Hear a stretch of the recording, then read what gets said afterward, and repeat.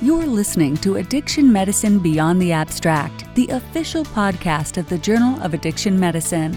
If this is your first time listening, thanks for coming. Addiction Medicine Beyond the Abstract is produced for your enjoyment and is focused on the latest journal-published research and science in the field of addiction medicine.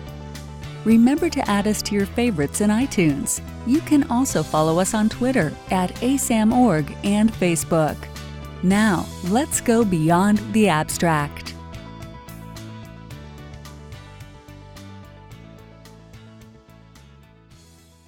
Welcome to Addiction Medicine Beyond the Abstract. I'm your host, Dr. Sean McNeil, and today we're joined by Dr. Tammy Mark. Dr. Mark is a Senior Fellow of Behavioral Health Financing and Quality Measurement for RTI International. She holds an MBA from Loyola College and a PhD in Health Economics from Johns Hopkins University. Welcome to the podcast, Dr. Mark. We're pleased to have you here. And firstly, we'd like to ask you a little bit about how you got involved in the study of addiction. I've been doing this for a long time. I did a doctorate at Johns Hopkins in the School of Economics and the School of Public Health, and it was funded by an NIMH fellowship. The focus of my thesis was on the quality of care in for-profit and non-profit and public psych hospitals. So since that time, I've been working on trying to find ways to improve behavioral health treatment. Okay, and I would like to ask about the concept for your study. You and your colleagues examined intake tools and processes to see how these tools impact the patient experience. So how did you decide to study this specifically? Well, we've been very interested in the ASAM criteria as an opportunity to improve addiction treatment outcomes, and the implementation of the ASAM criteria as part of this Medicaid demonstration, which started first in California and now over 30 states are participating, offered a way to look at the impact of the ASAM criteria implementation at the system level, which seemed like a really cool natural experiment. And then, knowing that, about a third of patients drop out of addiction treatment within, by the first month, and how important it is to try to improve patient engagement and patient experience. We thought that could be one of the mechanisms by which the ASAM criteria could be improving retention and patient outcomes, is by improving the patient experience with the intake process, because that's the first engagement that the patient has with the provider.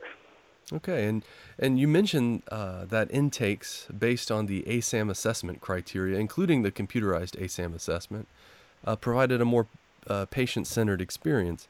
How did you determine if an intake was considered to be patient-centered? Mm-hmm.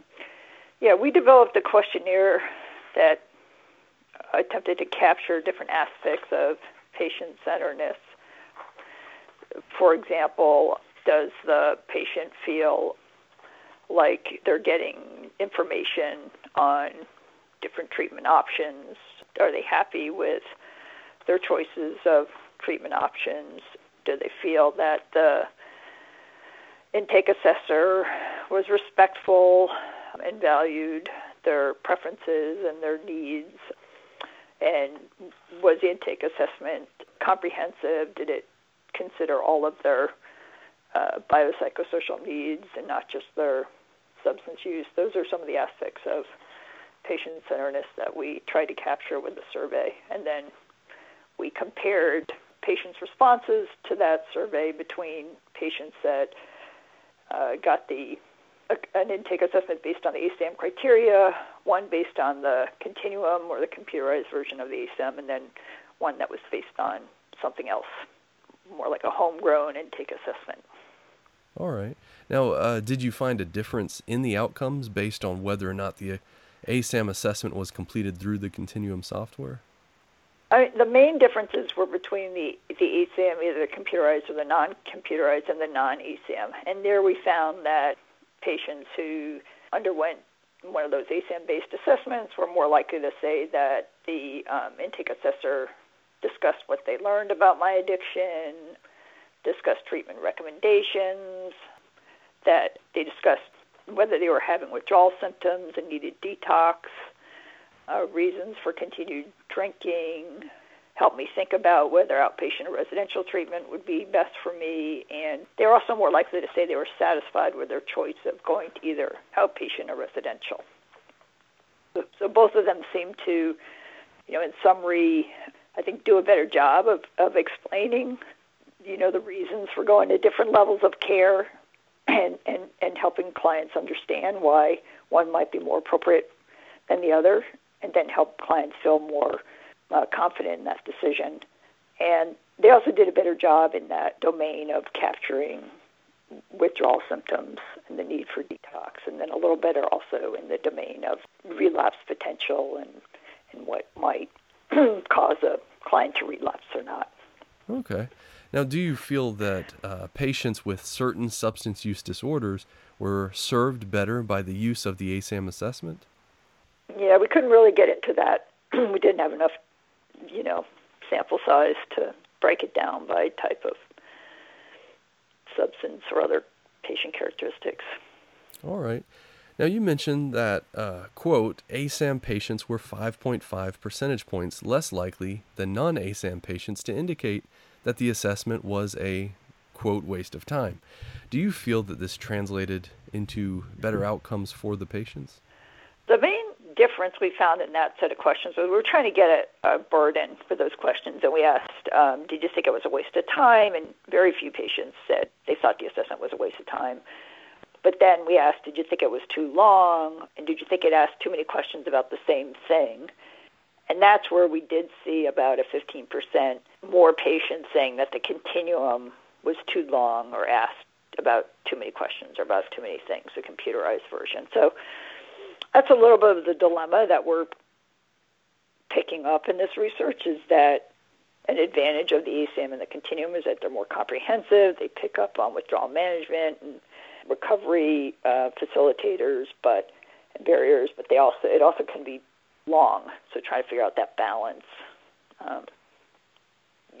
is we think something that we need to work on. Okay.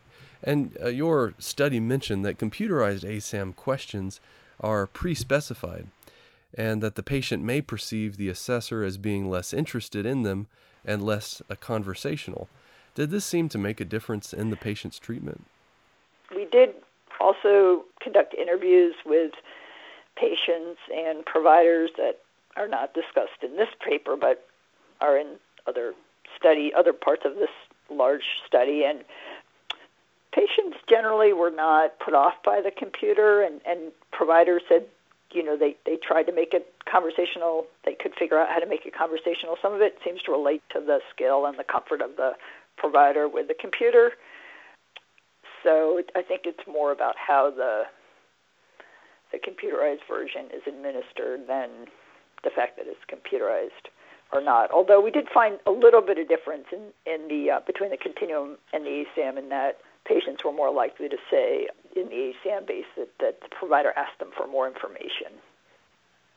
I think the main message is to really pay attention to how the client is experiencing the intake assessment. I mean, a clinician may do those several times a day, and it may be something routine for the clinician, but for the patient it can be a very emotional, important experience. It's not just about telling them their history. It's really an opportunity to engage them, to generate therapeutic alliance, to help them understand more about their treatment options, and to feel ready to engage in their treatment options. So thinking about how the patient is experiencing the intake assessment and setting up in a way so that it's a positive experience, be that making it conversational or breaking it up or giving it at a time when the patient is not experiencing withdrawal or intoxication. All of those are things that the study suggests are going to eventually improve outcomes. All right. Well, thank you so much, Dr. Mark, for being on the program. I really appreciate the insightful commentary. All right. Thanks for the opportunity. Yeah, I appreciate it. This ends today's podcast. Thank you for listening to Addiction Medicine Beyond the Abstract. All of today's show links can be found in the show notes. Remember, you can preview additional abstracts at journalofaddictionmedicine.com. This program was produced by the American Society of Addiction Medicine.